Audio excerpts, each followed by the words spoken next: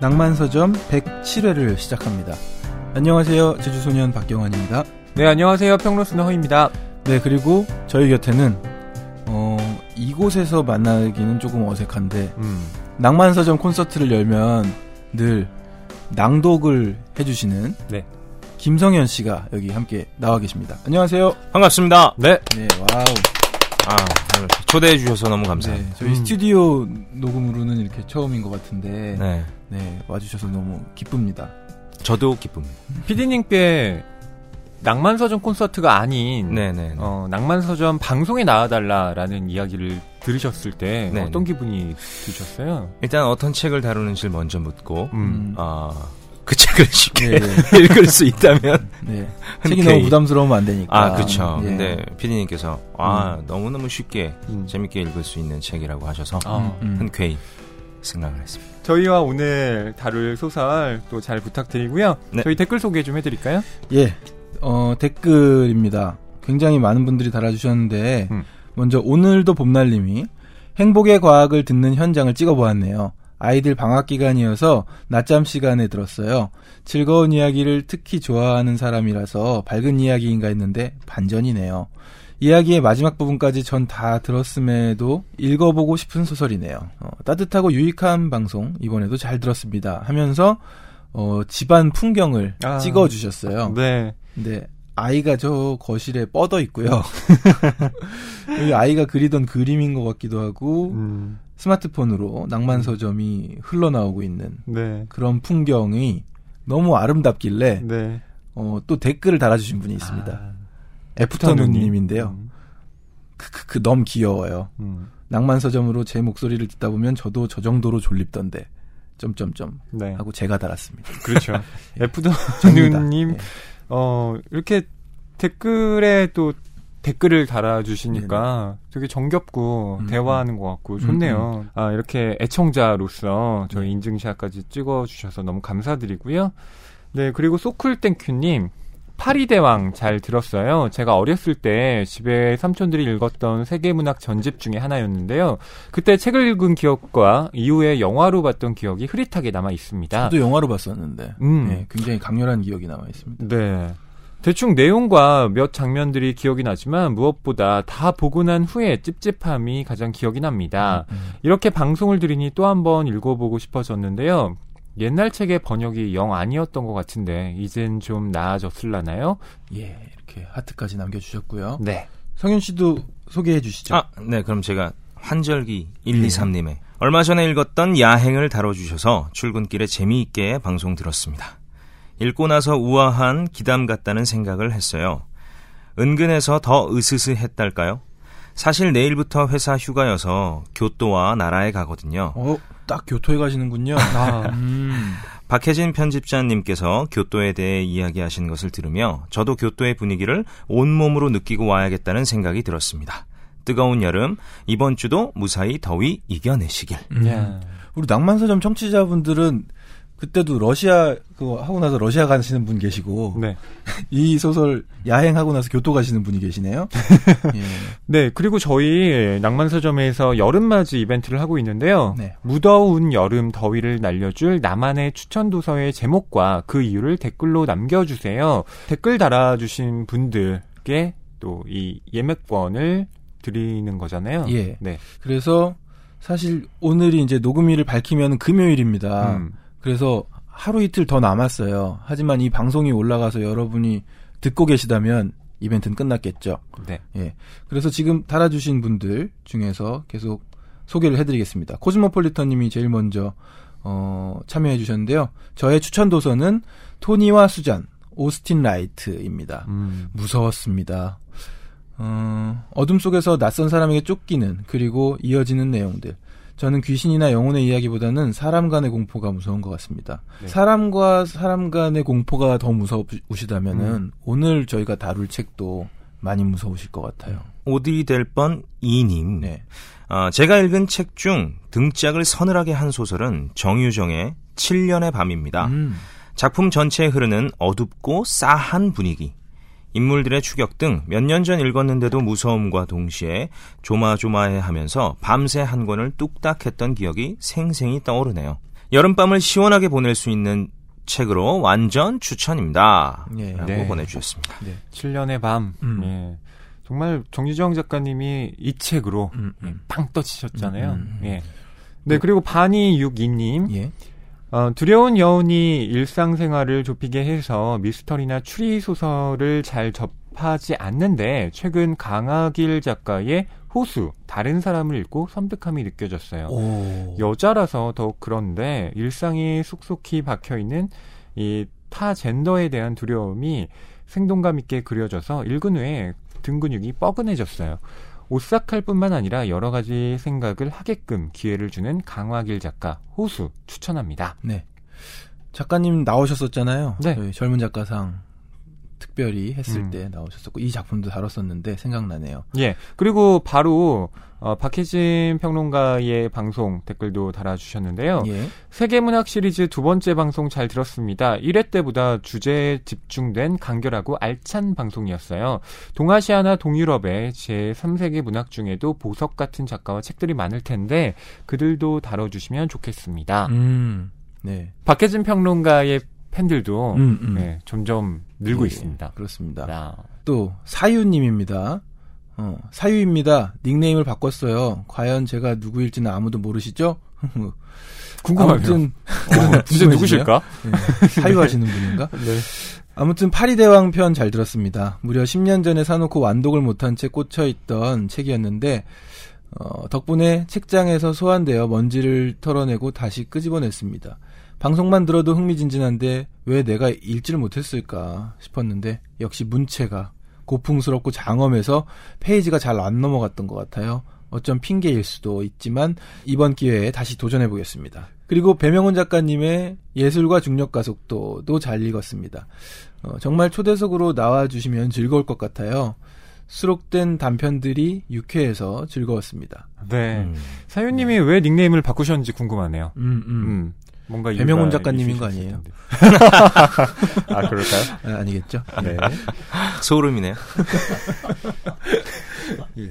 까르페13님입니다. 전 미야베 미유키의 화차가 생각나네요. 영화를 먼저 보고 책을 그 다음에 읽었는데 일본 작가 특유의 서늘함이 잘 살아있고 안타까운 한 여인의 삶이 잘 담겨 있어서 아주 인상적이었습니다. 자신의 의지와는 관계없이 인생이 힘들어지고 결국 그런 결말을 맞이할 수밖에 없었던 그녀의 삶이 충분히 사실감 있게 그려져서 더 서글프고 무서웠다고나 할까요? 라고 보내주셨습니다. 소문으로는 굉장히 많이 들었던 작품인데 화차요? 미야베 미유키 화차. 네. 예. 뭐 한국도 영화로도 많이 영화로 됐잖아요. 됐죠. 네. 이선균, 김민혜 주연의 그 맞습니다. 화차 맞나요? 그 번영주 화차입니다. 감독님. 네. 아. 네, 그리고 죽은깨님. 저희가 쭌까이 막 스펠링을 읽어가면서 점프. 얘기를 했는데 많이 죽은깨군요. 네. 여름맞이 이벤트 무더운 여름 더위를 날려줄 나만의 추천 도서라는 말을 듣자마자 정유정 작가님의 종의 기원을 떠올렸는데요. 네. 후기 소개하시면서 종의 기원 나와버렸네요. 유유. 오싹하고 슬펐던 이야기여서 추천을 합니다. 그리고 두 번째, 이어폰을 끼고 방송 들으며 목욕탕 청소를 하는데 낭독해 주신 소설 야행 속 이야기에 등골이 서늘해지는 것이 너무 무서웠어요. 목욕탕 청소하면 그럴 수 있죠. 그렇죠. 예. 무서워졌겠어요. 창밖으로 내려다보는 그 누군가가 자꾸 저를 보는 것 같은 기분이었거든요. 세 분도 이런 기분이셨겠죠? 예. 그래서 제가 방문을 열어놓고 저도 불 다 켜놓고 읽었습니다. 네. 예, 그리고 후기 읽어주셔서 감사합니다. 선물 잘 쓰겠습니다. 하셨고요. 또 저의 닉네임으로 1분 동안이나 토의를 하셨다니 민망하고 멋쩍고 합니다. 그저 1차원적으로다가 죽은깨입니다. 라고 네, 밝혀주셨고요. 또 경아님이 이야기한 쭌까이도 나쁘지 않다고 네, 하셨습니다. 또 김혜란 작가님 편 통해서 팟캐스트 낭만서점 알게 되었는데 계속 저희 방송 애청해 주시겠다고 네, 하셨네요. 네, 현장에 오셨던 분이군요. 그러면은 우리 성윤 씨도 낯설지 않으시겠네요. 네. 예. 그리고 밑에는 저희 광고 주죠. 러비더비. 러비더비. 네, 이렇게 생겼어요. 제가 받아간 거는 이렇게 예쁘지 않은데 이거 굉장히 포장이 화려한데요. 자, 그리고 뚜루루 별이님입니다. 안녕하세요. 저는 유튜브로 낭만서점을 항상 감사한 마음으로 듣고 있는 국문과 학생입니다. 저희가 유튜브로도 나가나요? 네. 그렇군요. 구독해야겠어요. 네. 취업 준비한다는 핑계 아닌 핑계로 자랑은 아니지만 책을 제대로 못 읽은 지 꽤 되었는데 쉴 때마다 낭만 서점을 들으면서 그 아쉬움을 달래곤 한답니다. 참고로 저는 빨간 책방의 정유정 작가 편을 듣고 나서 내용을 찾아보다가 낭만 서점을 알게 됐습니다. 그 뒤 두 분의 진행에 끌려 정착을 하게 되었어요. 야행편은 저도 청취할 때 책을 읽지도 않았는데 무언가 섬뜩한 느낌이 들었어요. 또 일본의 풍경이 잘 그려져서 일본 여행을 앞두고 있는 사람으로서 어느 편보다 더 집중하게 되었어요. 제가 추천하고 싶은 책은 기시 유스케의 검은 집입니다. 몰입하기 시작하면 시간 가는 줄 모르고 읽게 되는 책이에요. 인간만큼 무서운 존재는 없다는 것과 보험의 어두운 면에 대해 생각해 볼 수 있었어요. 네. 기시 유스케의 검은 집은 저희도 추천 도서로 검토를 하고 있었는데요. 너무 일본 작가 작품만 다뤄서 예, 그렇죠. 좀 배제가 됐습니다. 근데 정말 독보적으로 일본 작품 무서운 것 같아요. 예. 정말 잘 쓰죠. 예. 네. 아르간 오일님입니다. 아주 훌륭한 오일이죠. 이 무더운 여름밤에 읽기 좋은 오싹한 소설로 치넨 미키토의 가면병동을 추천합니다. 저자 치넨 미키토는 현직 내과 의사로 이 소설의 배경 역시 병원입니다. 그것도 과거에 정신병원으로 사용된 전력이 있는 곳이죠.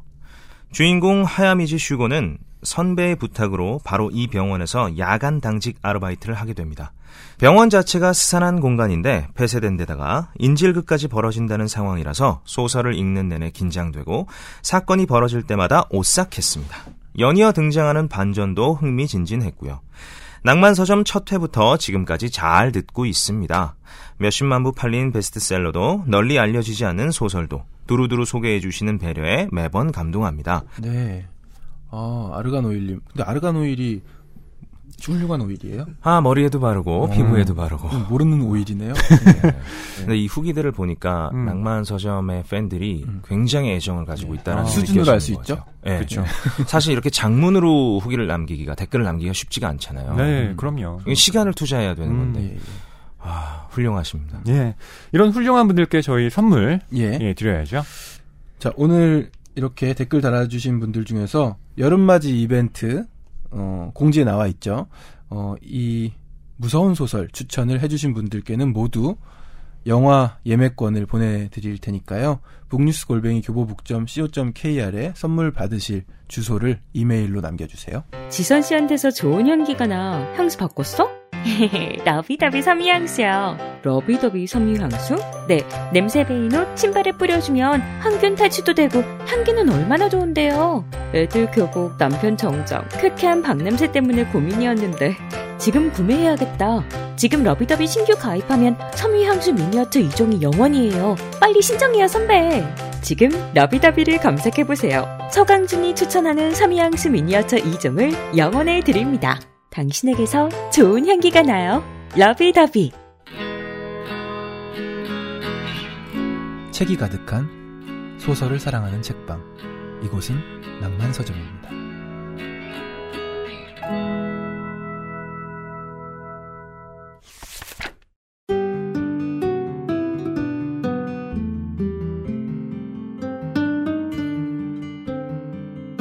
네, 이번 주 출판계 브리핑입니다. 네, 첫 번째 소식입니다.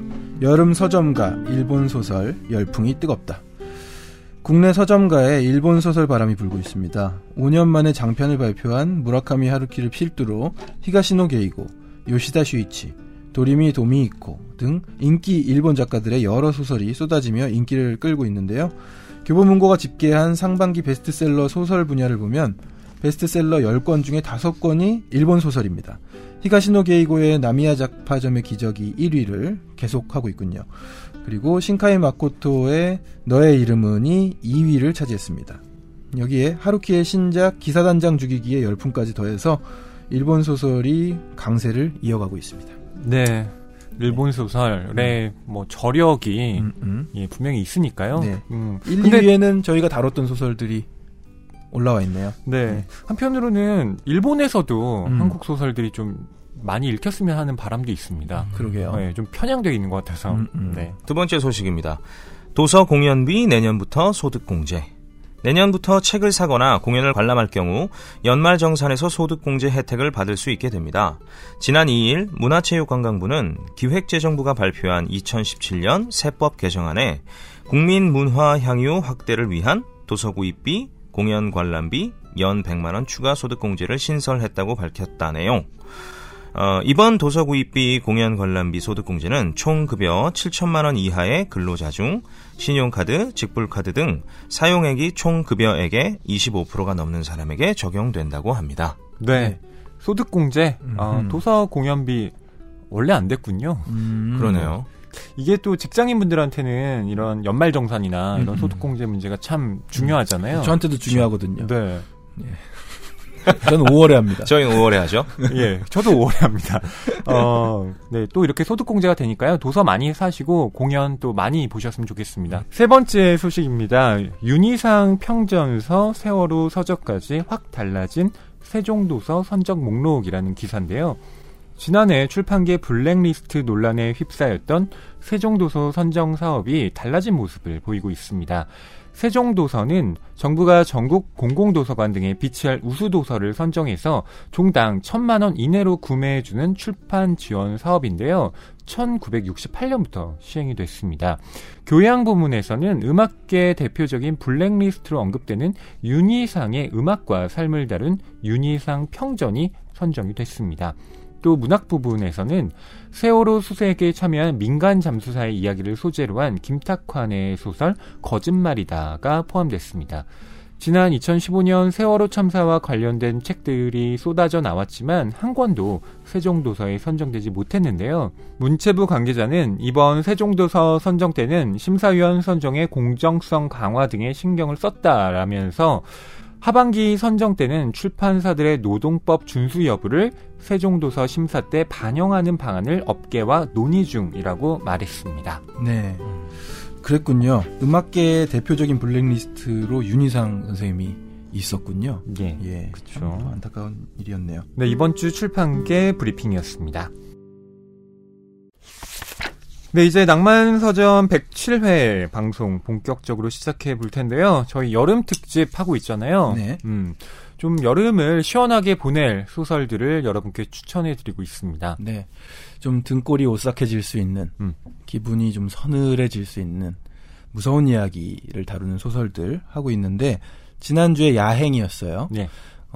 그래서 동양편이었다고 치고, 이번 주에는 서양으로 떠나보는데요. 바로 프랑크 틸리에의 프랑스 작가죠. 네. 이 작가의 현기증이라는 작품을 다룹니다. 사람에게 공포를 자아내는 방법, 좀 이렇게 좀 스산하게 만드는 방법들이 여러 가지가 있는데, 야행 같은 경우는 기담, 그러니까 귀신들이 나오면서 좀 오싹하게 만들었잖아요. 좀 미스테리한 이번에는 네, 귀신이 아니라 사람들만 나옵니다. 그런데 매우 두렵습니다. 네.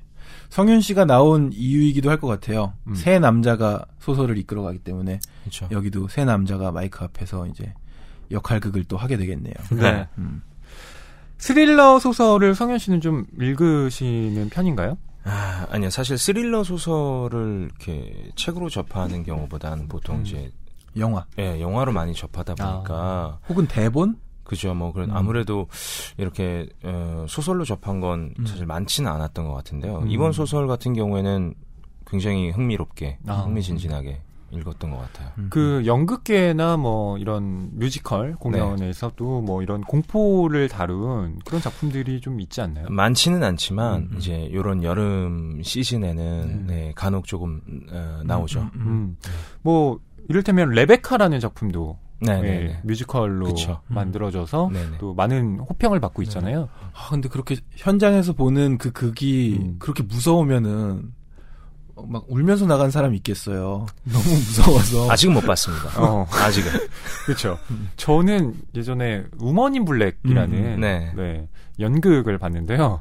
되게 무섭더라고요. 효과음이 사실은 소리에 놀라는 거 아닐까요? 네. 저는 오페라의 유령도 그렇게 무서웠어요. 오페라의 유령이요? 예. 혹시 가면이? 예, 가면이랑 막 천장에서 나오고 막 그런데 무섭더라고요. 맞아요. 근데 사실 이렇게 극장에서 영화를 보더라도 이게 사운드에 놀라는 것 같아요. 실제로 그렇죠. 이렇게 영상에 놀라기보다는 소리에 좀. 예. 그쵸. 네. 소리 다 제거하고 정말 그 장면만 보면 네. 좀 희극적으로 보일 때도 그럴 있어요. 수도 있어요. 그래서 제가 왜 저러지? 무서운 영화 보면은 네. 소리부터 줄이잖아요. 그렇죠. 예, 예. 네. 자, 프랑크 틸리에라는 작가의 작품인데요. 현기증.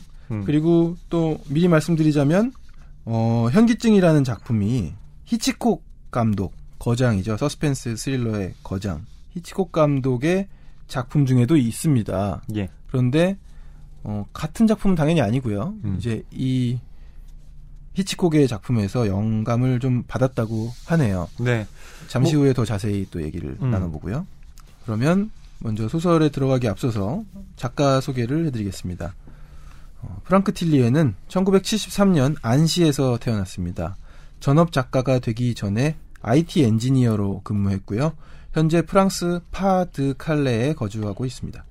주요 작품으로는 2006년 추리문학 페스티벌 독자상과 2007년 SNCF 추리문학상을 수상했으며 영화로도 만들어진 대표작 죽은 자들의 방이 있고요. 이 작품을 비롯해서 밀리언셀러 작가로서의 명성을 공고히 한 샤르코 엔벨 3부작, 신드롬 2, 가타카 등이 있습니다. 등단 이후 발표하는 작품마다 평단과 언론의 대호평을 받으며 베스트셀러로 자리매김해서 틸리의 현상이라는 붐을 일으켰고요. 총 200만 부 이상의 판매 부수를 자랑하는 밀리언셀러 작가이자 프랑스 베스트셀러 작가로 등극했습니다. 프랑스 출신으로서 세계적으로 유명해진 이런 추리 소설가 프랑크 틸리에 저는 이번 작품을 처음 보게 됐는데요. 저도요. 예. 기대했던 이상이었습니다. 네. 그렇군요. 잘 쓰더라고요. 사실 저희가 원래 이 작품을 하기 전에 여러 후보작들을 검토했거든요. 예. 네. 그래서 PD님과 제가 교보문고에 가서 좀 책을 계속 살펴봤어요. 그래서 이 책을 할까? 저 책을 할까? 네, 그러셨구나. 그래서 결국 어떤 책을 하나 선택을 해서 우리 한번 그럼 이걸로 해보자. 그리고 이제 저도 읽고 PD님 읽었는데 안 되겠다 이거. 이건 방송이 망하겠다 싶어가지고 황급히 다른 책을 섭외를 했죠. 그래서 프랑크 틸리의 현기증을 고르게 됐는데 정말 다행이라는 생각이 들었습니다. 이 작품을 알고 고르신 거예요? 모르고 고르신 거예요? PD님이 먼저 읽어보셨다 그러더라고요. 네. 그래서 PD님의 추천으로 이제 하게 됐는데 다른 때보다는 느린 배송에 저희가 읽을 시간이 좀 짧았고 성현 씨도 이제 급 섭외에다가 이렇게 저희가 현기증 나는 독서를 한 주 동안 좀 하고 왔습니다. 그러니까요. 그리고 프랑크 틸리에 작가의 경우는 이 점이 좀 특이하네요. 원래 IT 엔지니어였다고요. IT 엔지니어였다. 그러니까 공대를 졸업했겠네요. 네. 근데 밀실에서 작가도 다른 일을 하고 있지 않았나요? 지리학과 교수였죠. 교수. 맞아요. 지리학과 교수님이었죠. 제가 좀 조사해 본 바에 따르면 프랑크 틸리에 작가가 그러니까 IT 엔지니어였고 또 뭐 유명 작가가 아니었기 때문에 이 죽은 자들의 방 같은 경우는 원래 중소서점 주인들의 입소문을 타면서 독자들에게 이렇게 점점 퍼져나갔대요. 프랑스가 그런 게 잘 돼 있네요. 네. 미셸 씨도 어떤 다른 작은 도시에서 이제 유명 작가가 된 거라고. 그렇죠. 문고판을 통해서. 네. 그러니까 프랑크 틸리에 작가도 어쨌든 뭐 이렇게 작품이 좋으니까 이런 입소문이 난 게 아닌가 싶은데요. 어쨌든 그 이후로 책을 많이 냈고 저희는 2014년에 한국에 출간된 현기증이라는 작품을 다룹니다. 네. 이 현기증은 아까 경환 씨가 말씀드린 대로 히치콕 감독의 영화 현기증에 영감을 받아서 쓴 작품인데요. 이 히치콕 감독의 영화는 1958년 작품입니다. 네. 예. 히치콕 감독 영화 중에서도 대표작으로 꼽히고 있는데요. 혹시 성현 씨 보셨나요, 이 작품? 아니요, 못 봤습니다. 네. 경환 씨는 혹시 못 봤습니다. 저는 히치콕 감독의 영화를 일부러 찾아서 공부하듯이 봤어요. 왜 그러냐면 제가 어떤 이론서를 읽는데 그 이론서에 얘가 다 히치콕 감독의 영화로 되어 있는 거예요. 그래서 영화를 안 보면 이해를 못하겠어서 제가 일부러 여러 가지 히치콕 감독의 영화를 봤는데 진짜 잘 만들더라고요. 그 영화를 보면 정말 그 긴장감이 몇십 년이 지났는데도 고스란히 저한테 전달이 되더라고요. 특히 사이코 같은 영화 보면 여자가 이제 거기서 이렇게 샤워 정말 유명한 씬 유명하잖아요. 네. 리메이크 되기도 했었고. 그렇죠. 예. 근데 그게 진짜 보고 있으면 긴장감이 이렇게 막 폭발하면서 그러니까 저 여자가 어떻게 되리라는 걸 알고 있음에도 불구하고 예, 사람을 빠져들게 만듭니다. 예. 네, 이 현기증이라는 영화가 뭐 저만 대단하게 생각하는 건 아니고요.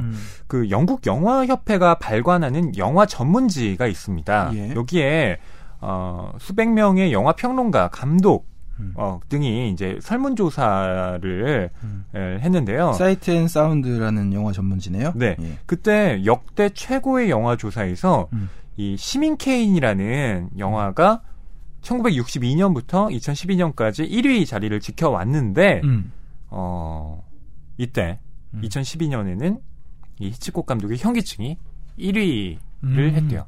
특이하네요.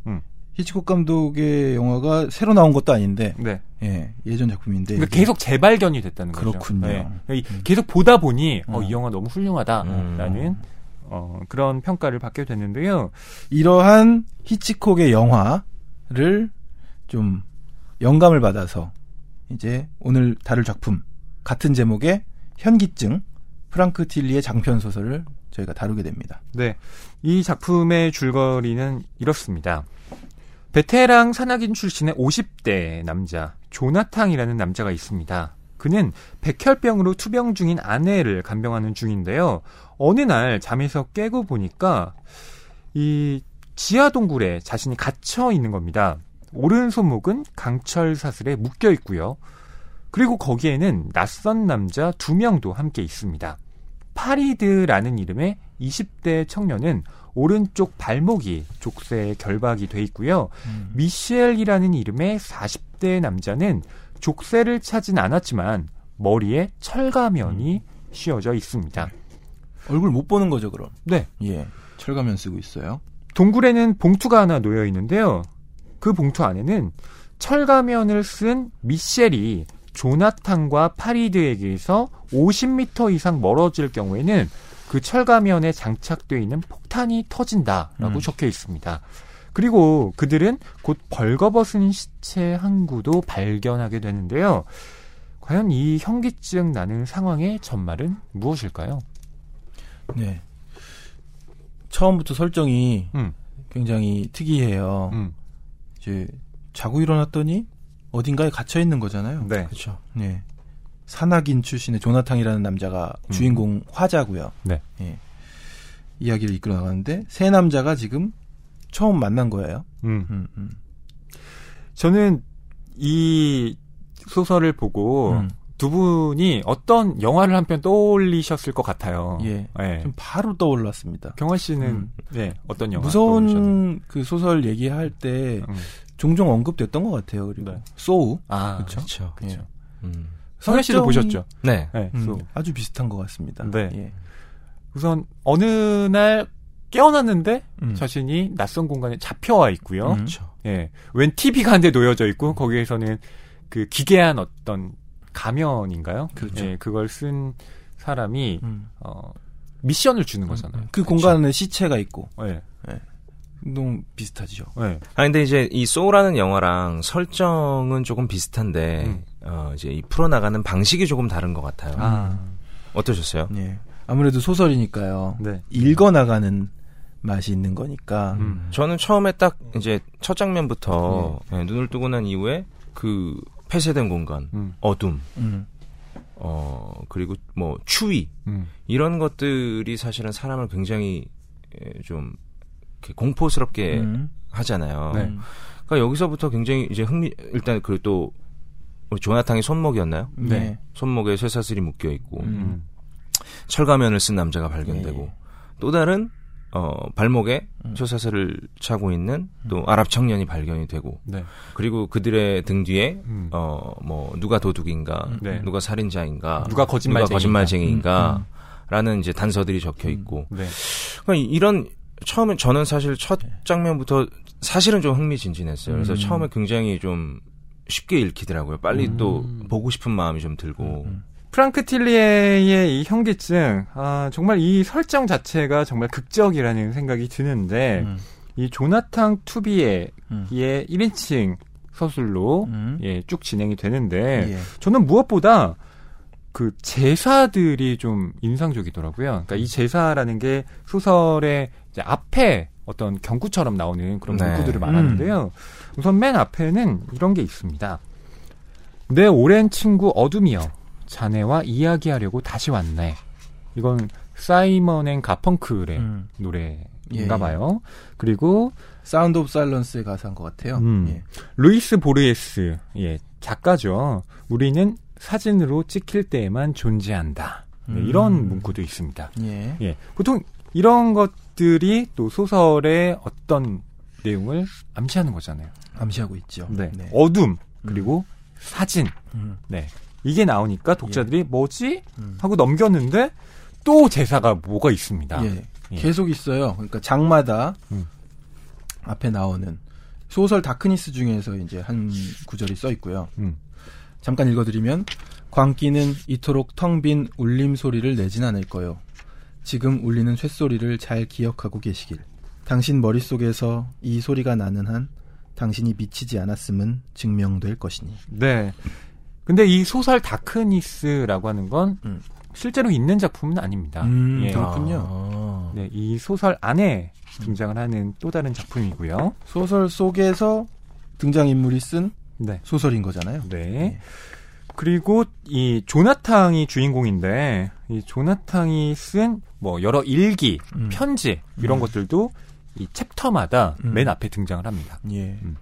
그러니까 이런 제사를 그 챕터마다 배치함으로써 그 의미를 독자들에게 좀 넌지시 암시를 하고, 그리고 이 내용과 결부시켜서 좀 중층적인 그런 서사를 만들어내려는 전략인데요.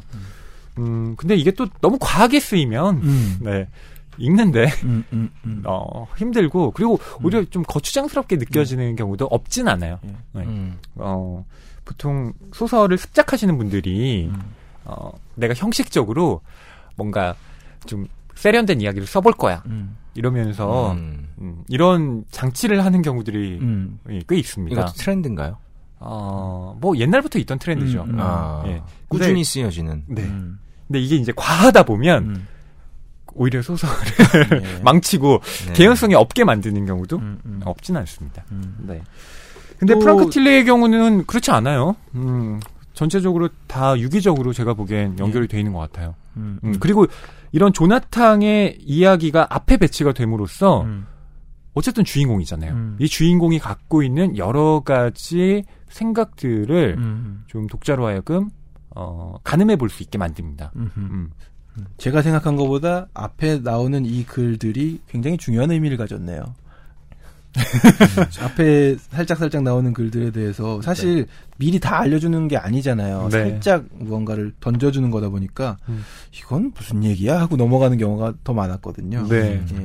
그리고 뭐 연극이나 공연에서도 그렇지만 어쨌든 등장인물들이 자기의 대사, 자기의 행동을 하면 거의 다 그것이 자기 합리화의 방식으로 귀결되는 경우가 많잖아요. 많죠. 그러니까 항상 관객들은 과연 저 사람이 말하는 게 진짜일까? 이런 걸 또 의심해 봐야 하고요. 그렇죠. 근데 이 소설도 마찬가지입니다.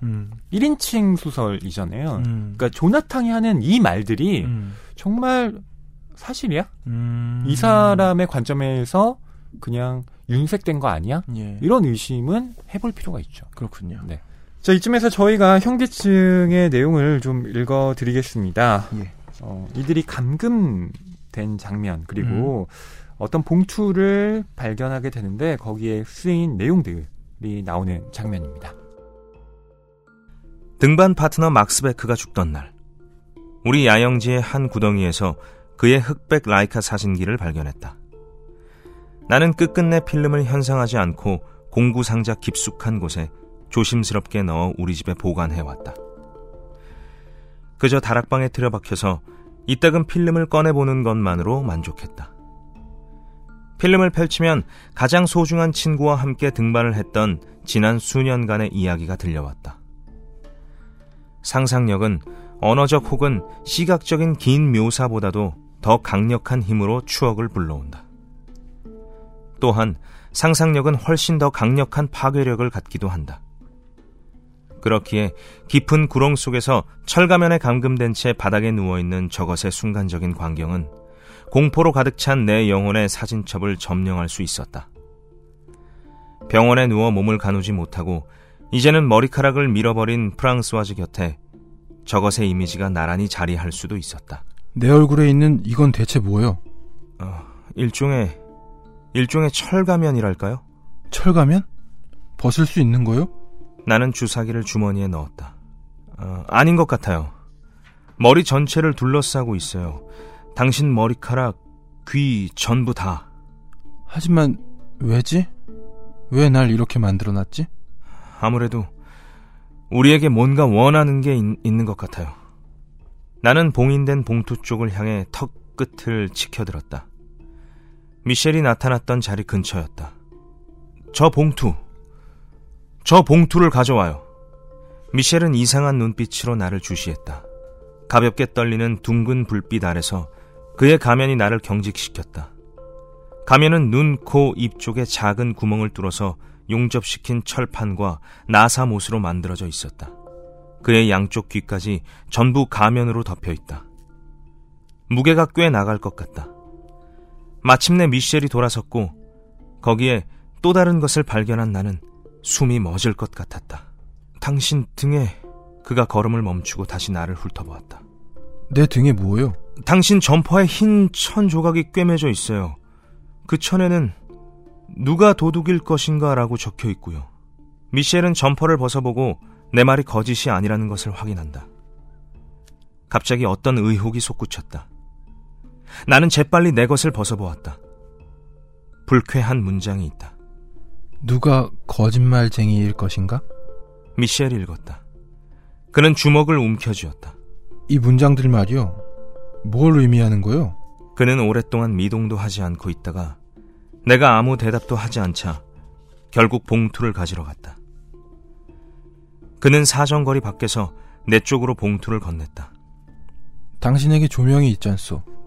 나는 봉투를 열고 편지를 꺼냈다. 컴퓨터로 작성된 편지네요. 읽겠습니다. 당신 중 한 사람은 자물쇠로 잠긴 철가면을 쓰고 있어. 철제 장치 속에는, 그러니까 머리 바로 위에는. 나는 읽기를 멈추고 침울한 시선으로 미셸의 얼굴을 바라보았다. 헛기침을 하고 다시 문장을 이어갔다. 머리 바로 위에는 폭발 장전물이 있지. 폭발물에는 당신들이 서로에게 50m 이상 떨어질 경우 작동하는 장치가 있고. 나는 다시 입을 다물고 공포에 질려 주변을 두리번거렸다. 빌어먹을. 도대체 이곳에 몇 명이 있는 거지? 미셸이 저 앞에서 두 손으로 머리를 감싸며 뒷걸음질 쳤다. 나는 그의 얼굴을 볼 수 없었지만 아마도 그는 늑대 무리에 포위된 사람처럼 공포에 질려 있는 것 같았다. 계속하시오. 사슬로 연결된 당신들이 서로 50m 이상 떨어질 경우 폭발 장치가 작동하지. 폭발 장전물은 몇 그램도 안 될 정도로 아주 작지만 당신 머리에 구멍을 내기에는 충분해. 이제 당신들은 고통을 함께하기 위해 연결된 거야. 나를 제외하면 당신들이 어디 있는지 아는 사람은 아무도 없어. 하지만 나는 당신들에게 아무런 도움이 되지 못할 거야. 내가 있는 곳에서는 말이지. 그렇지. 당신들은 영영 발견되지 않을 거야. 받아들여. 당신들은 모두 죽게 될 거야.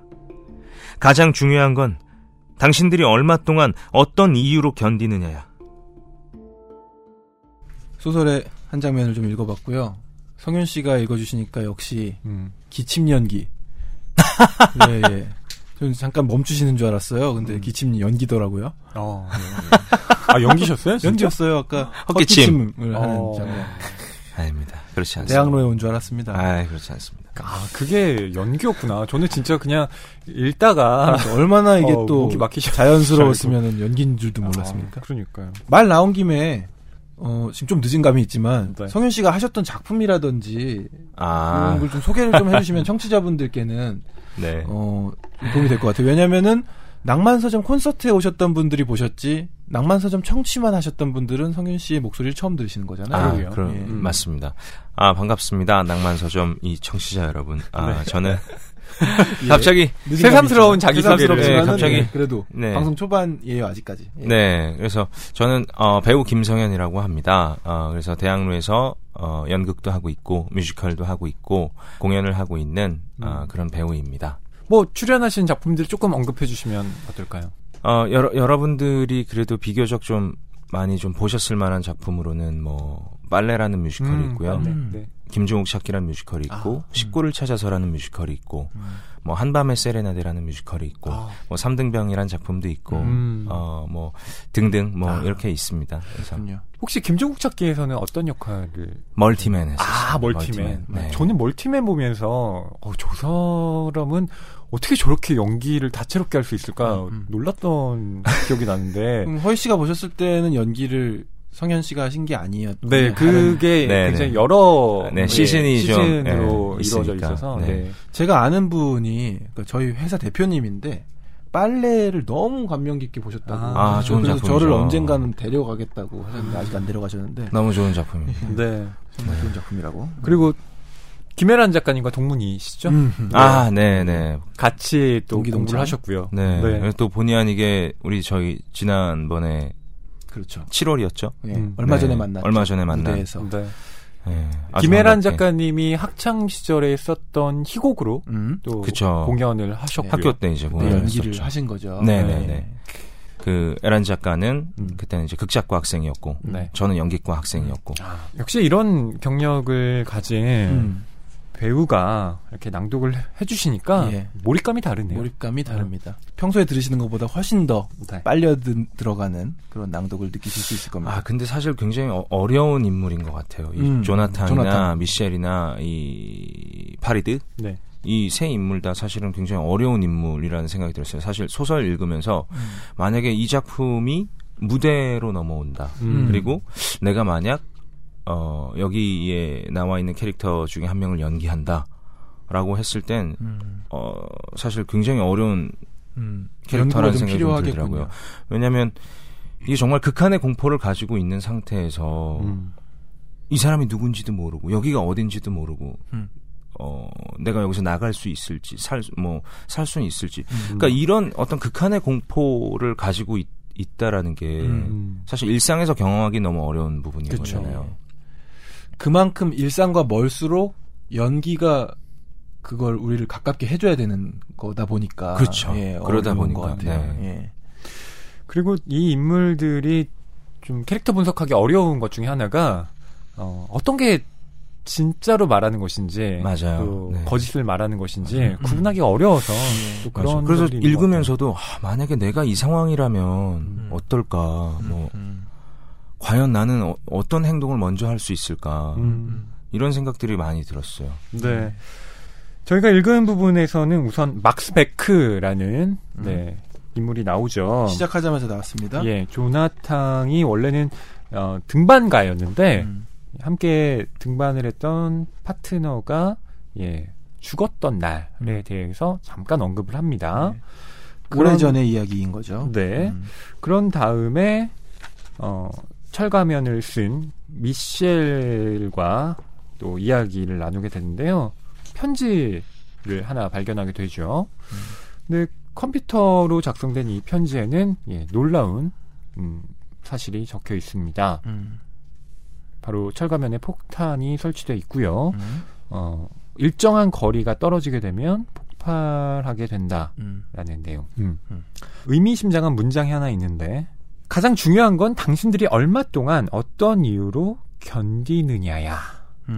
저는 이 마지막 문장이 좀 중요하게 생각이 되더라고요. 그렇죠. 어쨌든 죽을 것이다.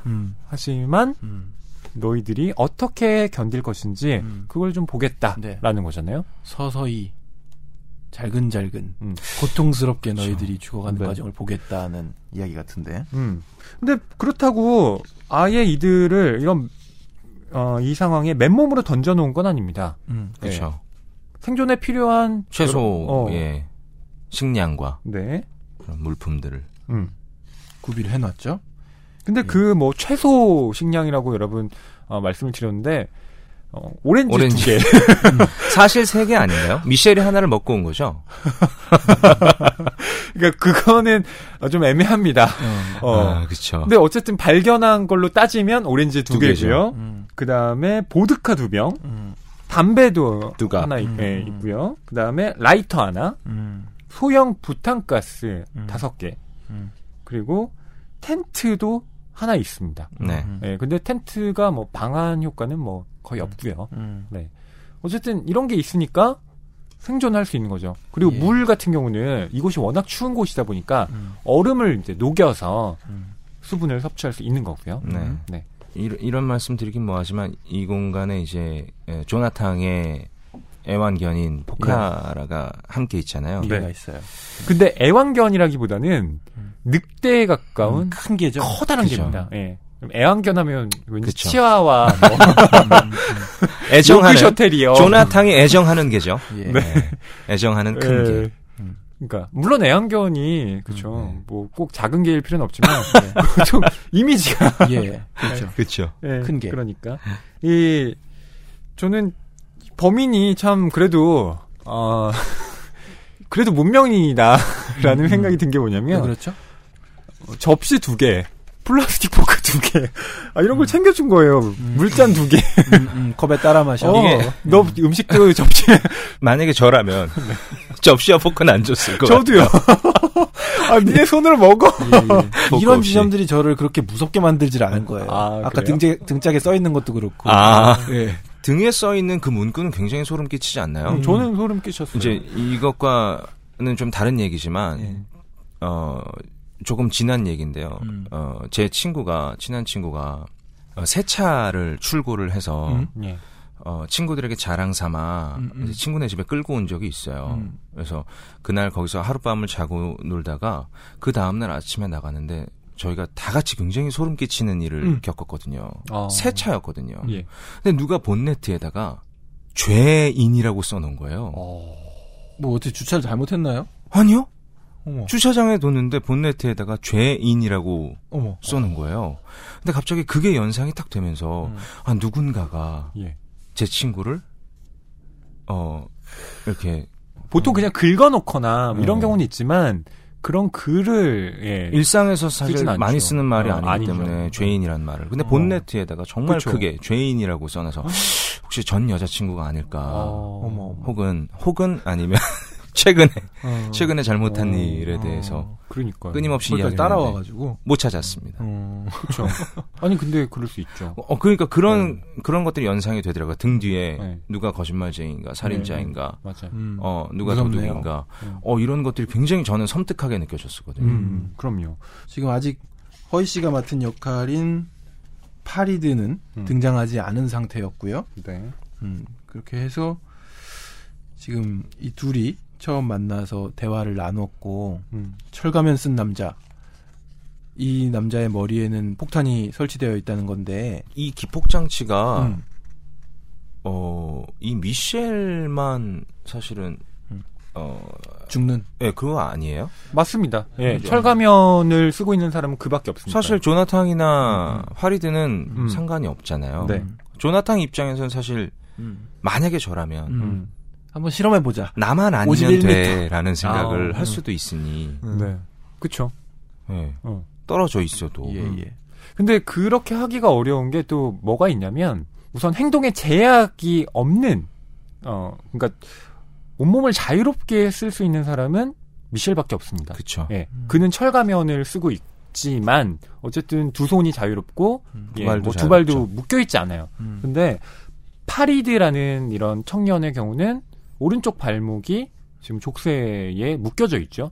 그러니까 그 족쇄는 어떤 그 바닥에 있는 기둥 같은데 못 움직이는 거군요. 묶여져 있습니다. 그러니까 행동에 제약이 있는 거죠. 그리고 그 조나탕, 그러니까 나의 경우는 오른쪽 손목에 이 사슬이 묶여져 있기 때문에 그 사슬 때문에 역시 멀리 못 나갑니다. 예. 그러니까 50m를 떨어지려고 해도 조나탄과 파리드는 그 50m 이상 벗어날 수가 없는 거죠. 그렇죠. 그러니까 미셸이 정말 자기가 어떤 자살을 결심하고 혼자서 멀찍이 떨어지지 않는 이상 그 일이 일어나진 않죠. 그 나중에 파리드도 이야기를 하지만 상대적으로 이 조나탄이 특혜를 받고 있는 게 아니냐. 그런 얘기를 이런 하죠. 의심을 또 하기도 합니다. 키우던 개도 있고 그리고 산악인이고 맞아요. 이 환경에서 가장 잘 적응할 수 있는 사람이라고 생각을 하니까. 심지어 그 불빛이 달린 헬멧도 조나탄에게 주어진 거예요. 그래서 이거 당신이 혹시 이 일 꾸민 거 아니냐. 파리드는 그런 의심을 하기도 하죠. 근데 나중에 이 포카라라는 이 개를 이곳에 이제 함께 이렇게 들여놓게 된 게 결코 축복이 아니라는 게 밝혀지게 됩니다. 그렇죠. 왜냐하면 여러분 식량이 오렌지 2개뿐입니다. 그렇죠. 왜? 언젠가는. 그렇죠. 그러니까 그러면 자연스럽게 뭘 먹어야 생존을 할 텐데 그다음 뭘 먹을 수 있을까요? 네. 그 자연스럽게 포카라에게 관심이 또 집중되는 거죠. 그렇습니다. 자, 그런데 이 봉투가요 또 하나 발견이 됩니다. 벌거벗은 시체가 하나 발견이 되는데요. 그 다리 사이에 이 봉투가 있던 건데요. 거기에는 3장의 사진이 들어 있습니다. 그걸 발견하고 이 3사람은 또 경악을 하게 되는데요. 그 장면도 저희가 좀 읽어드릴게요. 우리 3사람은 모두 붉은 선 가장자리에 모여 있었다. 권총은 파리드와 나의 손이 닿지 않는 붉은 선 건너편 바닥에 놓여 있다. 미셸에게는 우리의 생존구역 한가운데에 램프를 놓아달라고 부탁했다. 나는 봉투에서 확대 사진을 꺼냈다. 가로 20cm, 세로 30cm의 크기였다. 첫 번째 사진은 나와 아무 상관이 없었지만 미셸을 크게 동요하게 했다. 그는 갑자기 경악하며 한 손으로 철가면을 감쌌다. 나는 처음부터 줄곧 미셸이 조만간 폭발하고 말 것이라고 생각했다. 이제 그는 의심의 여지 없이 무너져 내렸다. 그는 구석으로 가서 사진을 가슴에 안고 괴로워했다.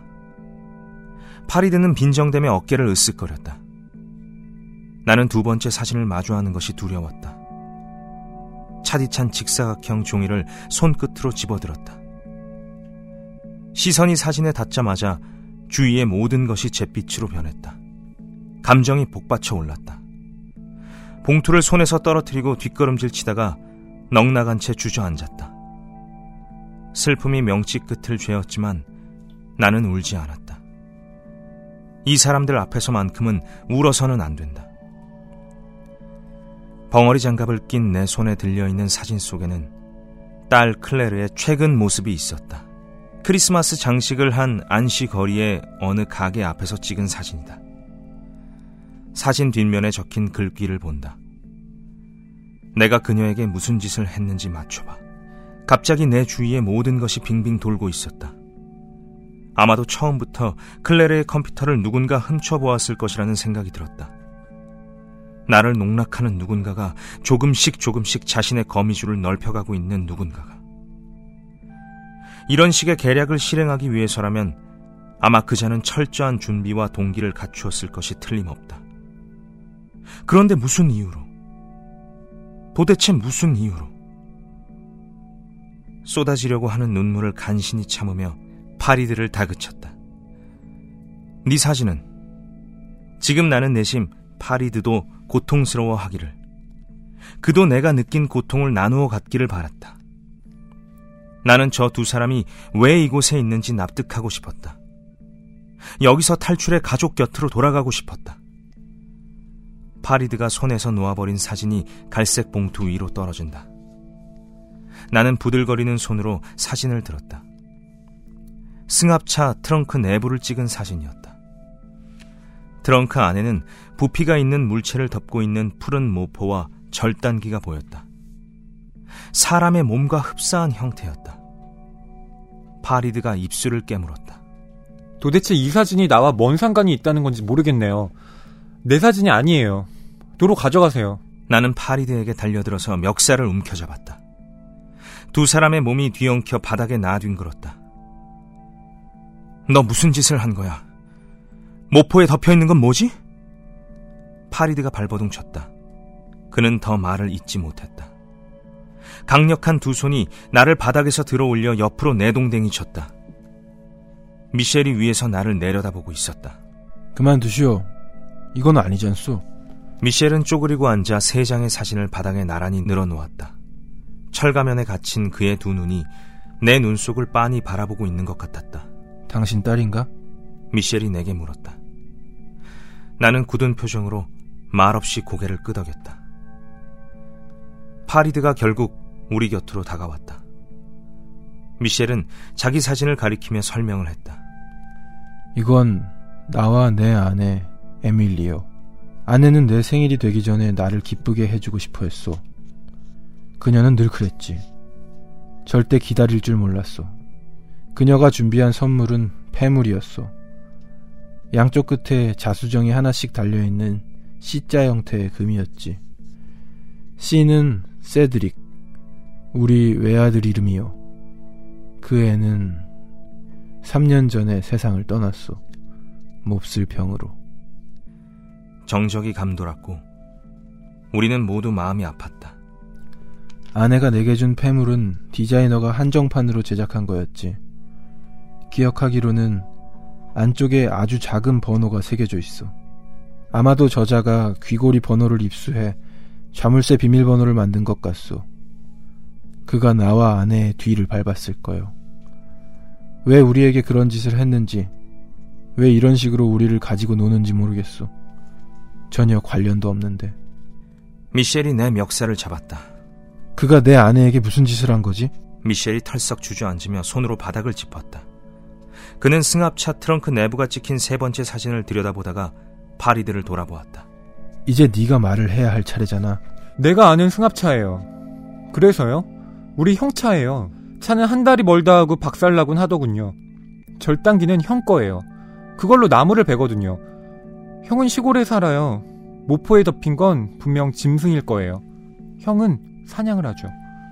멧돼지일걸요? 멧돼지 형태가 아니잖아. 그보다는 사람 몸에 가까워. 그렇게 말하는 걸 보니 그게 기필코 사람이었으면 하나 본데 이 사진이 왜 나한테 왔는지 몰라요. 전혀 짐작 가는 게 없다고요. 이제 됐어요?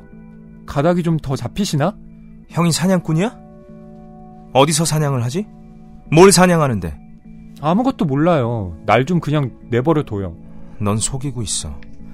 거짓말하고 있는 거 다 알아. 당신이 내 말을 믿든 말든 난 상관없어요. 미셸이 시체를 끌어왔을 때 말이야. 넌 엄청난 호기심을 갖고 살펴보더군. 마치 특별한 누군가를 기대하고 있었던 것 같았지. 당신도 마찬가지였잖아요. 자연스러운 반응 아닌가? 제일 처음에. 좋아. 이제 그만하시오. 서로 으르렁대봤자 아무짝에도 소용없다는 거 모르시오? 여기서 나가고 싶거든. 단지 진실만을 말해야 하오. 그게 그렇게 복잡하오? 지금 미셸은 범인을 바로 그 벌거벗은 시체라고 확정을 하고 있는 거죠. 그러니까 세 사람을 이곳에 가둔 그 남자가 말하자면 자살을 하고 예, 지금 아무런 어떤 탈출구 없이 우리를 이렇게 만든 거다. 네. 그래서 이제 저자가 라고 했을 때 그 저자는 그 벌거벗은 시체를 예, 가리키는 거고요. 저희가 낭독한 부분 조금 앞에 시체를 발견하는 부분이 나오죠. 예. 그러고 나서 이 세 사람은 그 세 장의 사진에 대해 이런저런 예, 이야기들을 늘어놓습니다. 근데 저게 진짜로 맞는 말인가? 계속 의심이 들죠. 또 서로의 말에 대해서 계속 예, 추궁을 하고요. 특히 파리드가 의심을 받습니다. 지금 의심받았어요. 네. 과연 저 승합차 안에 있는 저 절단기며 사람의 예, 형태를 하고 있는 저 모포는 뭔가? 네, 파리드는 계속 시치미를 떼죠. 그리고 아까 시체를 처음 발견했을 때도 눈빛이 이상했다. 마치 누군가이길 바라는 것 같았다. 뭐 이런 추궁을 받았어요. 네. 그러니까 이 부분도 약간은 좀 예. 이상하긴 하죠. 왜냐하면 왜 미셸은 이렇게 시체를 그 범인으로 단정을 한 걸까? 네. 이상하던데요, 저도 읽어가면서. 성엽 씨는 혹시 어떻게 보셨나요? 저도 그랬어요. 저도 너무 단정 짓고 여기 이제 미셸이 주도하잖아요. 네. 여기서부터 마치 자기가 이 세 명의 무리의 대장인 것처럼. 그렇죠. 미셸이 굉장히 덩치가 크고 완력도 갖추고 있습니다. 예. 그런 점에서 이 사람이 진짜 마음만 먹으면 사실은 예. 파리드와 조나탕을 때려 눕힐 수 있는, 손쉽게 처리할 수도 있는 사람이죠. 제가 좀 그렇게 덩치도 있고 좀 완력을 행사하는 톤으로 한번 해봤는데 네. 잘 안 되더라고요. 아니, 저는 딱 미셸이 떠올랐어요. 좀 두껍게, 평소보다. 네. 예. 저는 이 미셸이 한 말, 그러니까 진실을 얘기하면 되지 않을소 라고 하는 부분도 예. 소설을 다 읽고 나서 이 문장이 핵심적이었구나. 그런 생각이 들더라고요. 그러니까 미셸은 계속 요구하고 강요하잖아요. 더 얘기하라고, 진실을 얘기하라고 끊임없이 추궁하는 것 같은데 이제 파리드가 여기서 조금 위축된 모습을 보이니까, 그리고 또 혹여 의심스러운 어떤 행동을 좀 계속 하다 보니까 그러니까 독자들은 이 생각을 해봐야 합니다. 진실을 이 세 사람 다 이야기하기를 원하지만 정작 자기의 진실은 하나도 말하고 있지 않다. 네, 이 점을 여러분 좀 염두를 해두셔야 되고요. 셋이서 지금 진실 게임을 하자고는 하는데 아무도 진실을 말하지 않는 것 같은 묘한 분위기 속에 있는 거죠. 네, 그러니까 그건 파리드도 그렇고 미셸도 그렇고 심지어 이 소설의 화자인 조나탕도 마찬가지입니다. 그러니까 여기까지는 사실 이곳에 내가 왜 들어와 있는지도 모르고 이 세 장의 사진이 단서인데 저라도 나 때문은 아니고 다른 사람 때문일 거다. 당신 때문일 것 같다라는 생각이 좀 들 것 같고 그쵸. 당신 얘기해봐. 도대체 우리가 왜 여기에 있는 거야를 다른 사람들에게 전가하고 있는 것 같다는 생각이 좀 들어요. 그렇죠. 그러다 보니까 서로가 서로를 의심하고 그런 이제 갈등이 좀 이제 고조되는 어떤 그런 시발점이 아닐까라는 생각이 좀 들어요. 네. 특히 조나탕의 경우는 지금 아내가 백혈병에 지금 걸려 있습니다. 예. 얼마 뒤면 골수 이식을 받을 그런 예정이고요. 어렵게 기증자도 구했어요. 네. 예. 그래서 조나탕의 어떤 희망은 빨리 내가 여길 나가서 아내가 수술을 받은 다음 이 완쾌된 모습을 보는 거다라고 말을 하고 있죠. 예. 그리고 미셸의 경우는 역시 가족이 있으니까 빨리 여길 나가서 그 아내와 재회하고 싶다라는 거고요. 파리드는 좀 수수께끼에 쌓여있는 인물입니다. 파리드는 가족이 없죠. 그 보호시설에 있다 보니. 네. 아랍 청년이고요. 네. 예. 그래서 과연 이 인물은 그러니까 미셸이나 조나탄과는 좀 다른 성격의 캐릭터인 것 같은데 왜 여기 들어왔을까? 뭐 이런 의심을 또 하게 만들고요. 예. 근데 이 조나탕이 이게 이야기를 이렇게 읽다 보면 점점점 과거 이야기를 털어놓으면서 네. 이 조나탕도 그쵸. 만만찮은 인물이구나 이런 걸 점점 깨닫게 돼요. 우선 등반을 하게 됐을 때 이 막스라는 친구가 죽었다라고 했잖아요. 예. 이 친구의 죽음에 직간접적으로 관련이 있습니다. 영향을 미쳤죠. 예. 예. 그리고 한 가지 더 힌트를 드리면 이 막스 베크의 아내가 있는데 그 아내가 바로 백혈병에 걸린 현재의 자기 아내이죠. 예. 예. 그 점도 여러분 좀 생각을 해두실 필요가 있습니다. 그렇습니다. 낌새가 오네요. 네. 조금 더 내용을 이 아리송한 소설 속으로 우리가 들어가 봐야 될 텐데. 근데 이들이 이렇게 갈등만 하는 건 아닙니다.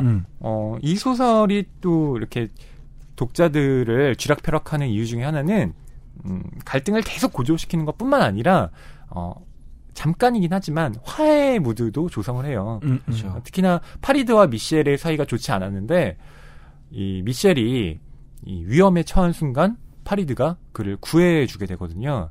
그러면서 이 세 사람 간에 좀 부드러운 화해 연출이 되기도 합니다. 이제 머리를 맞대기 시작하는. 예. 네. 셋이 같이 있으면서 참 다양한 일들이 벌어져요. 그 장면도 저희가 좀 읽어드릴게요. 어이, 이보게들. 내가 얼음을 긁기 시작하던 그때부터, 그러니까 오늘 아침은 말이지, 뭐 며칠인지 잘 모르겠지만 어쨌거나 지금은 내 생일이요. 파랑 매트에 직선 3개가 있더군. 47번째 생일이지. 사실 당신들에게 아무 말도 안 하려고 했어. 내가 동정심이나 연민을 유발하는 타입은 아니잖아. 그런데 좀 전에 그런 일이 일어나서 아무래도 이걸 기념해야 하지 않겠나? 우리 머리 위에서 하늘이 무너져 내리기 전에 말이야. 종유석에 찔려 동굴에서 죽는다는 건 그래도 좀 영광스럽지. 당신들을 위해 정말 열심히 일했소. 갱도는 우리의 유일한 등불이요. 앞으로 우리가 버틸 수 있게 해주고 조금만 더 살아야겠다는 갈망을 주잖아. 난 더는 힘쓸 기력이 없지만 그래도 이 오렌지를 당신들에게 주겠소. 난 당신들을 해치려 들지 않아. 물론 친구가 되려고도 하지 않고. 그런데 좀 전에 그 사건이 일어나면서부터일 거야. 어쩐지 이따금 동요되고 있다는 느낌이 들어. 미셸은 자른 오렌지 조각을 두 부분으로 나누어 놓았다. 14조각이요. 당신 두 사람 앞에 각각 7개씩. 어서들 드시오. 파리드는 미셸의 행동에 감동한 눈치였다. 자기 몫을 챙긴 그는 활짝 펼친 손바닥에 작은 생명의 오렌지 조각을 조심스럽게 늘어놓으며 탄식하듯 말했다. 바깥 세상에서 우린 항상 조금이라도 돈을 더 차지하려고 치고받잖아요. 그런데 여기서는 돈이 무슨 소용일까요? 이 조각들은 이건 그 어떤 다이아몬드보다도 더 값진 거예요. 10조각 더 가질 수 있다면 내 1년치 목숨이라도 내놓겠어요. 파리드는 결국 눈물을 머금고 오렌지 2조각을 접시에 덜어놓고 미셸 쪽으로 내민다.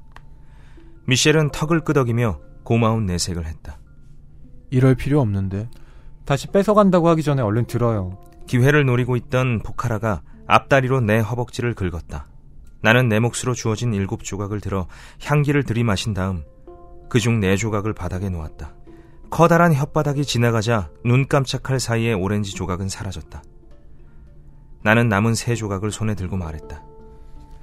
이제 그럼 건배합시다. 생일 축하해요. 파리드가 침울한 목소리로 거들었다. 미셸은 오렌지 2조각을 한 입씩 음미하면서 부드럽게 삼킨다. 갑자기 그가 파리드와 나 사이로 슬며시 들어와 사진기를 들었다. 그는 앞으로 팔을 뻗어 렌즈를 우리 3사람 쪽으로 향하게 했다. 안 돼요! 나는 손을 뻗으며 제지했다. 눈 깜짝할 사이에 플래시가 터졌다. 눈이 부셨다. 폴라로이드 사진기에서 작은 광택지가 빠져나온다. 왜 필름을 낭비하고 그래요? 내가 뭘 낭비했다고 그러시오? 오늘은 내 생일이지 않소. 우리들의 모습이 서서히 윤곽을 드러내고 있었다. 렌즈를 향해 뻗은 내 손이 내 얼굴 일부를 가리고 있었다. 3사람 모두 주의 깊게 사진을 들여다본다. 누구도 미소를 짓지 않고 당황한 얼굴을 하고 있었다. 나는 입을 멀거니 벌리고 있다. 우스꽝스럽다. 아무런 의미도 맥락도 없는 사진 같았다. 파리드는 오렌지 한 조각을 입안으로 집어넣고 있었다. 미셸은 사진 속의 제 모습을 거울을 보듯 바라보면서 가면에 튀어나온 면을 만지작거리며 매무새를 다듬었다. 그가 이런 식으로 자신을 바라보는 것은 처음이었을 것이다. 나는 그가 느꼈을 무력감을 너무도 생생하게 짐작할 수 있었다. 혹시 뭔가 말하고 싶거나 고백할 게 있는 사람은 하시오. 지금이 바로 기회니까. 마치 그는 신탁의 신이라도 되는 것 같다. 나는 팔꿈치를 괴었다. 내 영혼은 정처 없이 헤매고 있었고 뱃속에서는 이상한 느낌이 뭉근하게 퍼져나갔다. 사흘 동안 빈속인 상태에서 최근 몇 년 동안 술이라고는 입에 대지도 않다가 갑자기 보드카를 마시니 알코올이 내장을 거치지 않고 머릿속으로 직행한 것 같았다. 별로 할 말 없는데요. 조나탕, 당신은? 나는 곰곰이 생각해 보았지만 정말이지 떠오르는 게 없었다. 그저 기분이 좋을 뿐이다. 없어요. 전혀. 우리 인생 이야기나 해볼 수도 있죠. 그러면 바로 그거요. 피켈에 맞았던 사건에 대해 이야기해봐요. 당신을 폭행한 막스라는 사람. 그 남자가 그 사연에서 요주의 인물인 것 같은데. 막스는 죽었어요. 막스는. 해묵은 먼지가 덮여있는 과거의 기억은 마치 눈보라에 다져진 눈더미처럼 내 머릿속에 켜켜이 쌓여 있었다.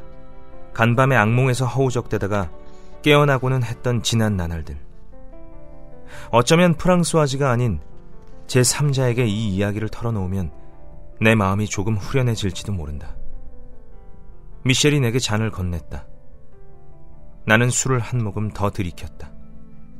막스 베크는 1991년 안데스 산맥의 시울라 그란데에서 야영하다 숨졌어요. 당시 나는 31살이었죠. 시울라 그란데는 수직으로 깎아지른 그야말로 생지옥이었어요. 아이스 플루트 때문이에요. 얼음과 가루 눈으로 이루어진 아이스 플루트는 유일하게 페루의 시울라 그란데에서만 볼 수 있어요. 우리는 컨디션이 좋았어요. 아침나절 안에 정상까지 오를 수 있을 거라 확신했죠. 그런데 바로 그 순간 막스가 지탱하고 서 있던 바닥 일부가 완전히 떨어져 나가버렸어요. 우리는 자일로 연결되어 있지 않았고 나는 그가 30층 정도의 높이에서 나락으로 추락해 암벽에 부딪히다가 결국 크레바스 속으로 사라지는 것을 목격하고야 말았어요. 고도 5,000m가 넘는 곳이었어요. 나는 머리를 감싸주었다. 사고에 대해 마지막으로 진술했을 때가 벌써 오래전이다. 리마 대사관에서. 그리고 프랑스로 돌아와서는 후원자들, 엑스테리웨르 관련자들, 그리고 프랑스와지에게 사고 소식을 전했다. 산악계를 엄습했던 소리 없는 파문과 망연자실한 감정, 그리고 헤아릴 수 없는 상실감 또한 기억하고 있다.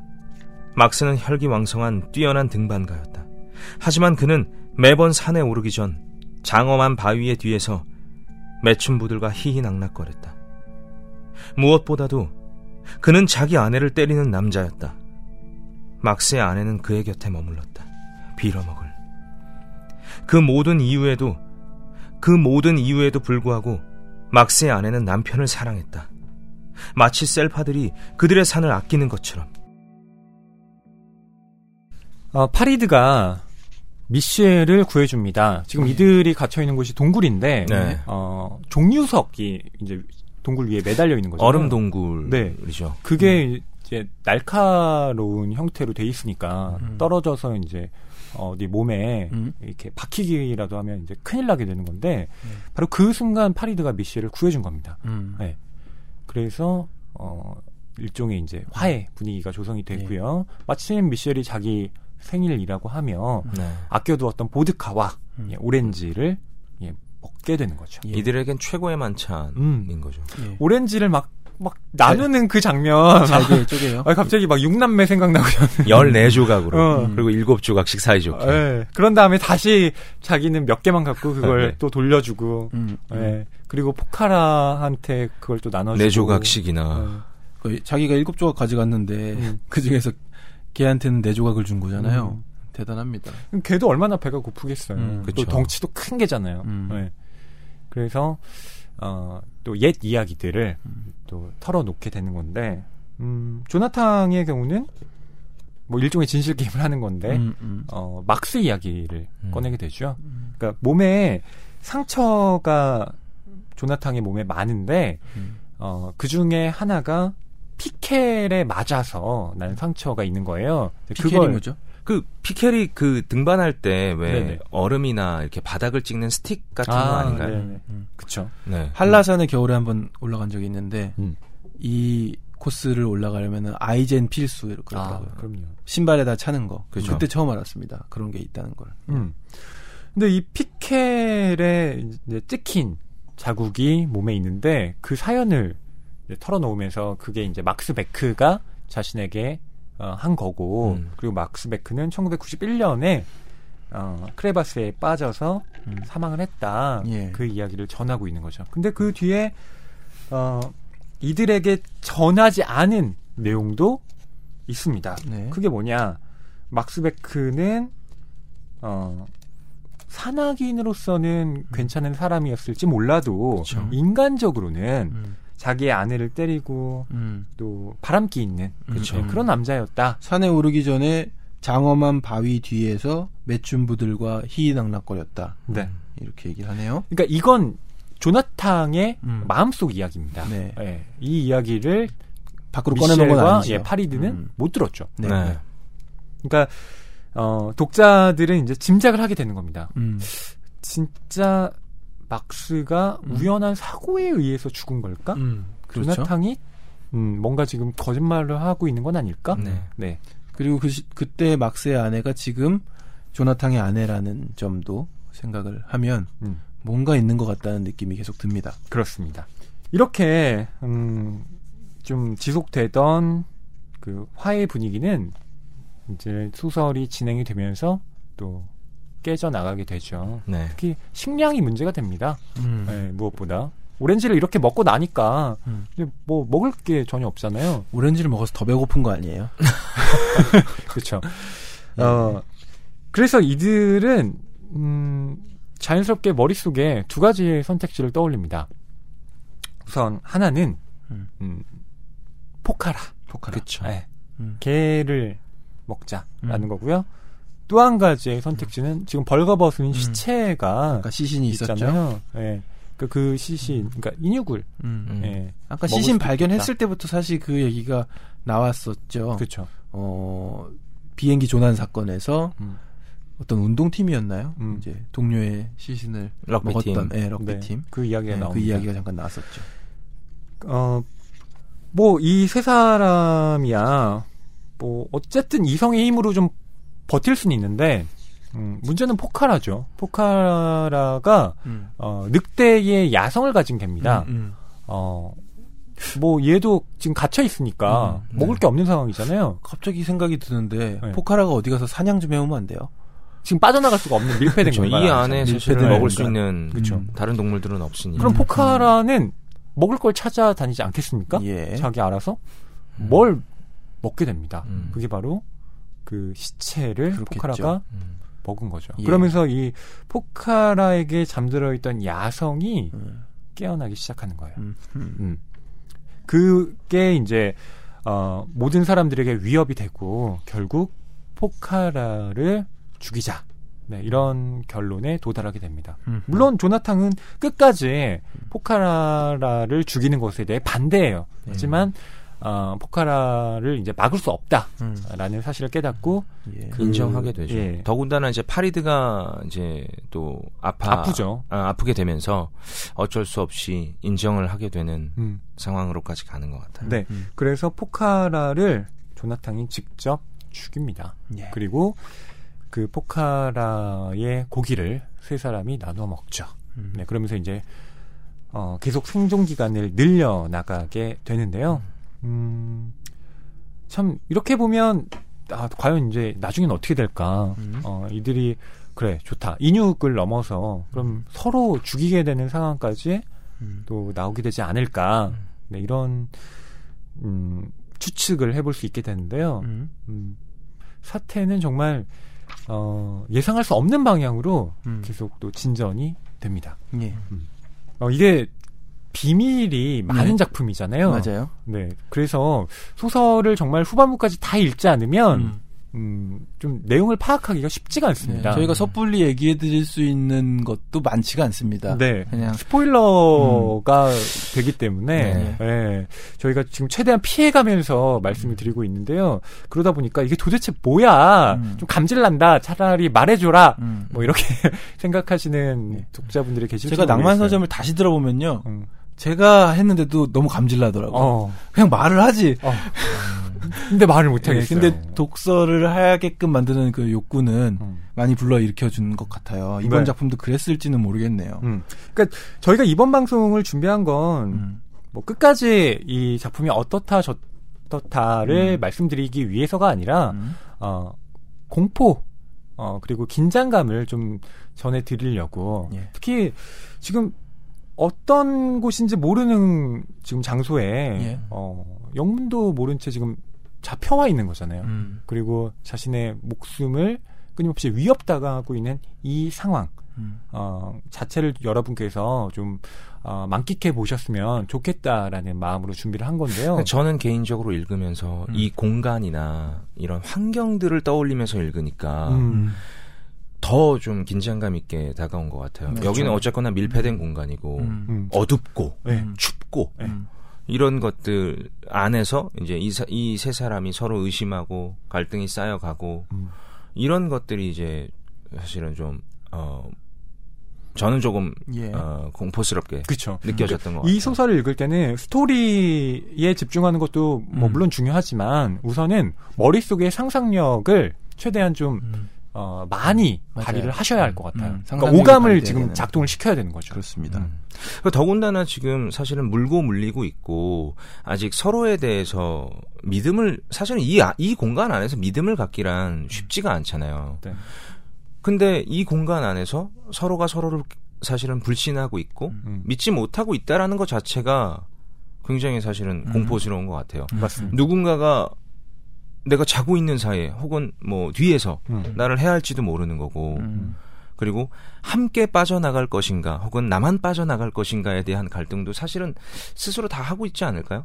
그렇죠. 네. 그러니까 이 빠져나가는 상황 자체를 좀 냉정하게 생각해보면 지금 자유롭게 운신할 수 있는 건 미셸밖에 없잖아요. 네. 그러니까 어떤 출구를 발견한다 해도 나갈 수 있는 건 미셸뿐입니다. 왜냐하면 조나탄과 파리드는 묶여있으니까요. 네. 움직일 수가 없습니다. 일정 범위 이상. 근데 미셸도 출구를 발견했다고 해서 자기 혼자 마음껏 나갈 수가 없는 게 50m 이상 떨어지면 기폭장치가 있으니. 네. 그러니까 우리는 가능한 선택지를 이렇게 해볼 수가 있습니다. 미셸이 진짜 나쁜 마음을 먹으면 파리드와 조나단을 제거하는 거죠. 그래서 그들의 신체를 잘라내는 겁니다. 네. 그러면 기폭장치만 제거해서 자기가 갖고 혼자 도망칠 수 있잖아요. 네. 그러고 보면 사실은 조나탄이랑 파리드는 선택의 여지가 많지가 않아요. 왜냐면 묶여있는 제한되어 있으니까. 네. 스스로, 그러니까 혼자 힘으로는 절대 빠져나가기는 사실 어려운 부분인 거잖아요. 그렇죠. 그리고 미셸 같은 경우는 지금 빠져나갈 수 있는 통로를 자기가 발견한 것 같다라고 말을 하기도 해요. 네. 그러면서 작업할 수 있는 건 나밖에 없으니까 어쨌든 내가 구멍을 파보겠다라고 말을 하죠. 그렇죠. 그러니까 이 안에서는 어쨌거나 조나탄도 파리드도 그리고 미셸도 혼자의 힘만으로는 사실은 불가능하지만 그쵸. 이들의 잠재되어 있는 이 속마음 안에서는 나 혼자라도 빠져나가고 싶다라는 이 탈출의 욕망이 굉장히 크지 않을까라는 생각이 좀 들어요. 함께 빠져나간다? 어떠세요? 저는 그랬어요. 그러니까 사실 서로를 더 믿지 못한다라는 생각이 좀 들기도 하고 네. 그게 긴장감을 계속 유지할 수 있는 맞습니다. 그러니까 함께 빠져나갈 수 없기 때문에 어떤 한 사람만 나가야 한다면 그 사람은 그러니까 확률상 미셸일 수밖에 없겠다는 생각이 들어요. 저는. 그러니까 서로가 서로를 더 자극하지 못하는 부분도 있는 것 같아요. 근데 만약 미셸이 나가야 한다라고 하면 자, 그러면 제가 파리드였잖아요. 네. 제 입장에서는 냉정한 판단을 해보는 거죠. 그럼 나는 다리를 잘라야겠구나. 제가 이제 조나탄을 했잖아요. 저 만약에 감정이입을 좀 한다면 만약에 다 같이 나가지 못할 것이라면 미셸에게 제안을 할 수도 있을 것 같아요. 잘라달라. 너와 나라도. 너와 나라도 우리 둘이라도 살자. 사실 이렇게 제안을 충분히 할 수 있는 거잖아요. 딜을 하는 거군요. 그렇죠. 그럼 그러니까 어떻게 되는 거죠? 파리드를 제거하자. 행시키는 거죠. 제거해서 네. 저 안에 기폭장치가 있는지를 확인하자. 왜냐면 누군가 하나는 어쨌거나 이런 말 하면 좀 뭐하지만 희생을 해야 된다. 희생을 해야 되니 파리드 입장에선 또 미셸에게 제안을 할 수 있는 거고 그 중심에 미셸이 있는 거고 제가 조나탄이었다라면 그런 제안을 할 수도 있다라는 생각이 들고 근데 파리드의 머릿속에도 충분히 그런 생각들을 하고 있지 않을까라는 생각이 좀 들기도 하고. 근데 문제는 기폭장치가 없다면야, 예. 열어봤는데 없다. 그러면 상관없지만, 네. 있었다면, 네. 그러면 조나탄도 움직일 수가 없으니까, 조나탄 역시 자기 손을 잘라야죠.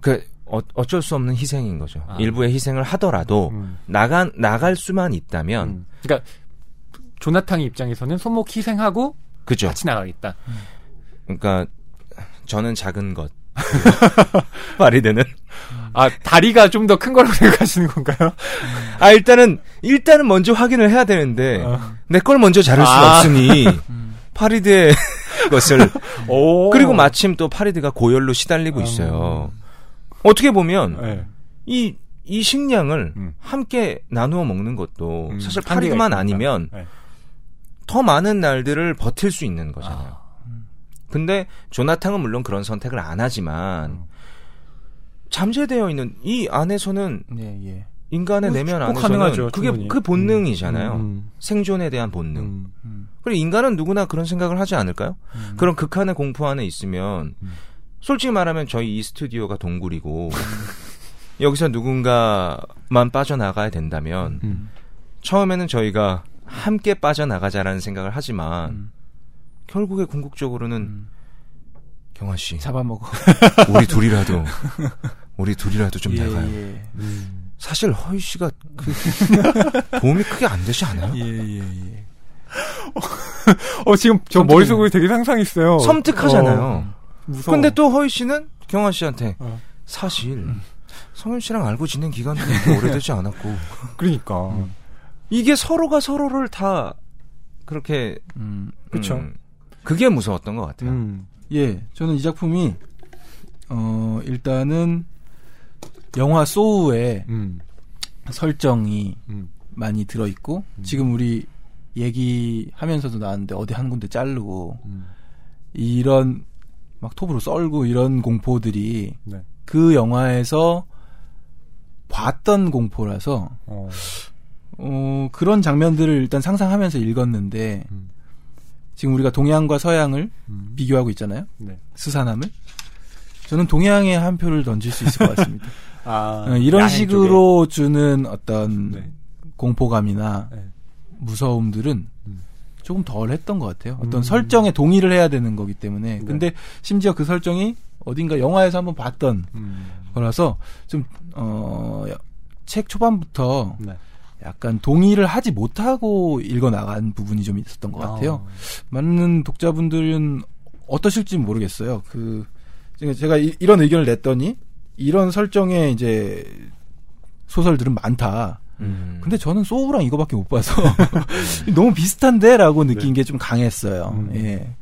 그래서 독자분들도 한번 읽어보시면 어떤 또 그 영화 소우와는 다른 전개나 심리 묘사들은 즐기실 수 있지 않을까 하는 생각이 들었습니다. 그러니까 이런 그 밀실 공포죠. 탈출 미션을 다룬 큐브도 있었고요. 그런 작품들은 방금 말씀하신 대로 아예 그 장르 문학 장르 영화에서 일종의 전형으로 존재를 하고 있어서 저는 이 현기증이라는 작품이 그걸 따랐다. 그렇죠. 라는 것에 대해서는 뭐 그냥 그럴 수도 있다라고 생각합니다.